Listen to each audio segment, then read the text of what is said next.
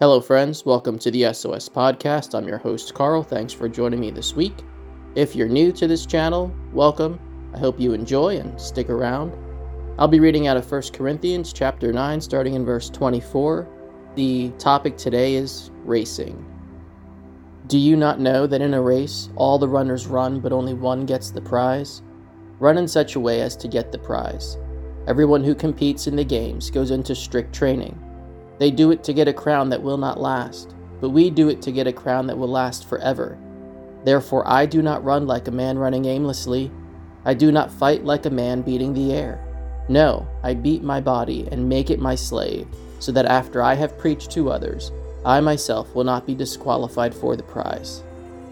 I don't know how many of you are aware, but this weekend, and actually this upcoming week, pretty much the whole week, is the World Championships in athletics, track and field, happening out in Eugene, Oregon. I've been tuning in. I'm not really a big fan of the field events, but the track events I like.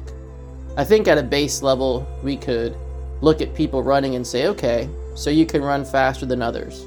Who cares? Why does that matter? Why is that important? But Paul here talks about this spiritual race that we run. And the analogy is to a physical race, an actual athletic race. He talks about competition. He talks about what the athletes need to do to prepare their bodies, to pretty much beat their bodies into submission, so that in these competitions they'll perform at peak level, optimal level. And why is that? Well, there's a prize to be gained, and it's a prize they all want. Sure, if you're running in a real, literal race, there's bragging rights, there's the medal, there's the money. This day and age, we're talking popularity, fame, endorsements, right? Maybe after your running career is over, you'll have the opportunity to coach or to commentate. So it's really something you do not just for that short season when your body is physically able to compete at that level, but you can turn this into a whole career beyond that when you're no longer able to run those races. For those people in that industry, this becomes a lifestyle. During the broadcast yesterday, there was a professional football player they had on, former professional football player, who also used to run track. I think he ran the hurdles when he was in college. And they had him on, and he doesn't do any of that professionally anymore. But they asked him, do you still train like you used to? And he said, yes, of course I do. Always keep my body in peak physical condition. And it's not because he's actually competing, but it's because he understands that that's still good for him, still beneficial. So what does all this have to do with this spiritual race that we're running? Well, we all have different races, different skills, different talents. When it comes to athletic performance, we all have different abilities. When it comes to spiritual performance, we all have different abilities. The question is one of whether we recognize that there is a prize to be gained. And if we recognize that, what do we do about it?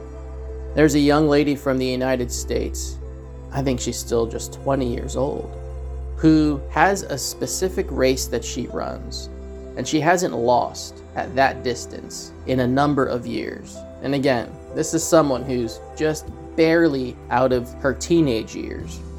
She used to run a shorter distance, but then she changed to the longer distance. And now all of a sudden, she's an Olympic champion. She's gunning for the world record. She's probably going to be world champion before the week's out. When she's on the track, the expectation is that she will win because she's the best at that distance.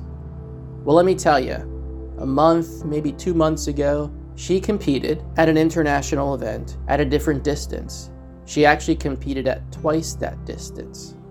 What happened? Well, for most of the race, she was right up there with everyone at the front of the pack. But once she got to the last lap around that track, she was done. It was actually interesting because I watched the end of the race, and I'm waiting for her to cross the finish line. And I thought I missed something. I thought maybe I wasn't paying attention, but she never crossed the finish line, which was a huge surprise. She just didn't finish the race. She didn't have enough to keep up with everyone else up until the end. She got so far and she was just out of gas. You see, she was pushing herself the way she always pushes herself. Same intensity, same speed.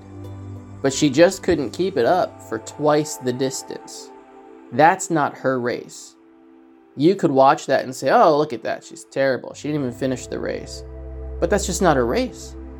The shorter race, that's her race. That's where when she gets on the track, you know, no one right now is taking that first place finish away from her. Recently, someone got very, very close. But in the last couple moments, that last second and a half, she found a little extra oomph in there and still made it across that line in first place. Paul talks about what he does to his body to beat it into submission, how he trains. He doesn't train like a shadow boxer. He trains like a real boxer. Paul doesn't approach this spiritual race like it's some kind of practice or preparation. It's the real deal. This is it. This is competition time.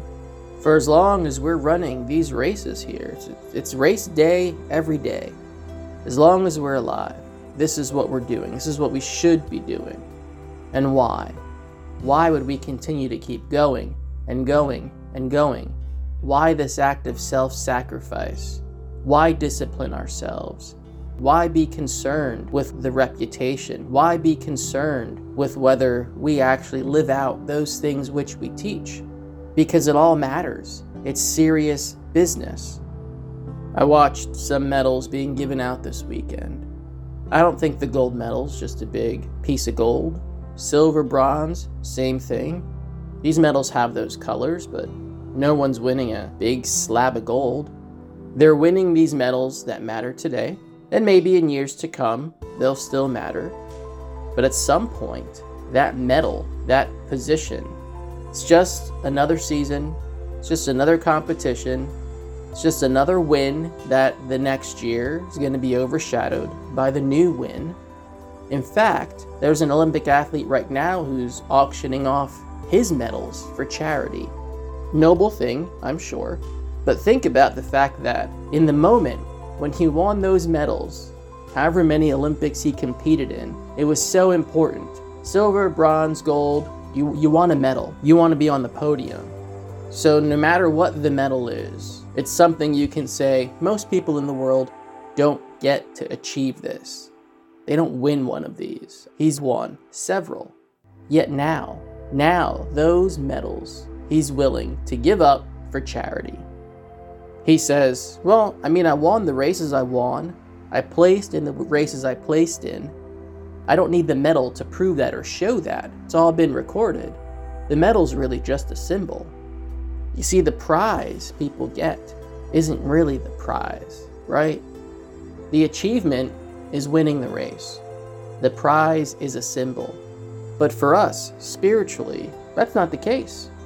For us, the prize is a real prize. It's not a fake piece of gold on a ribbon that in 50 years no one's going to care about. It is a real prize with real benefit that lasts for eternity. We all have different races to run.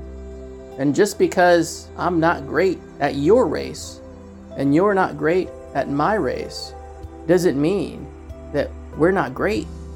We've just got to run our races. There are people who will do awesome things for the kingdom that are not for me to do. And I would not be good at them. I would not be successful. It's not what God has for me to do. It's the same with you. There are things that you're going to be awesome at that God says, this is what I want for you. There are other things where if you try to push your way in there and achieve greatness, you won't, because it's not your race. If we understand what Paul understood, and we know that there is a real eternal prize ahead, this will be a priority for us. We will ask God, what do you want me to do? What's my race? What's my job? What do you have set aside for me? And then you ask, how do I prepare for that? How do I train for that? How do I beat my body into submission to do this successfully? and righteously. Everyone has a race to run. Everyone. There's no one in the stands. There's no one who's strictly a spectator. Everyone's got their race to run. They want to finish, and they want to win that prize. Let's focus on that as we go through these days. Father God, thank you, Lord, that you don't just put us here on earth just to sit and wait for your Son to come back, or just to sit and wait for our days here to end. But God, you give us purpose, you give us meaning, and you give us these races to run. Lord, we want to be faithful with what you have set aside for us.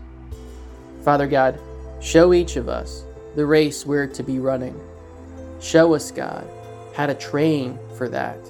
Show us, Lord, how to fine-tune these bodies so that we can perform at peak level in this spiritual race.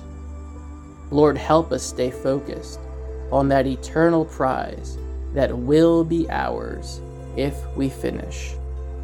Thank you, God, that there is so much more beyond this life waiting for those who love you. Father, we love you, and we can't wait to see you face to face. In Jesus' name we pray, amen. Good day, and God bless.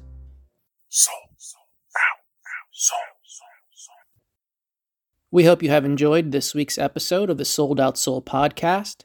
If you would like to sow financially into the work that we're doing here, please visit soulsrestoredministries.org and click the donate button.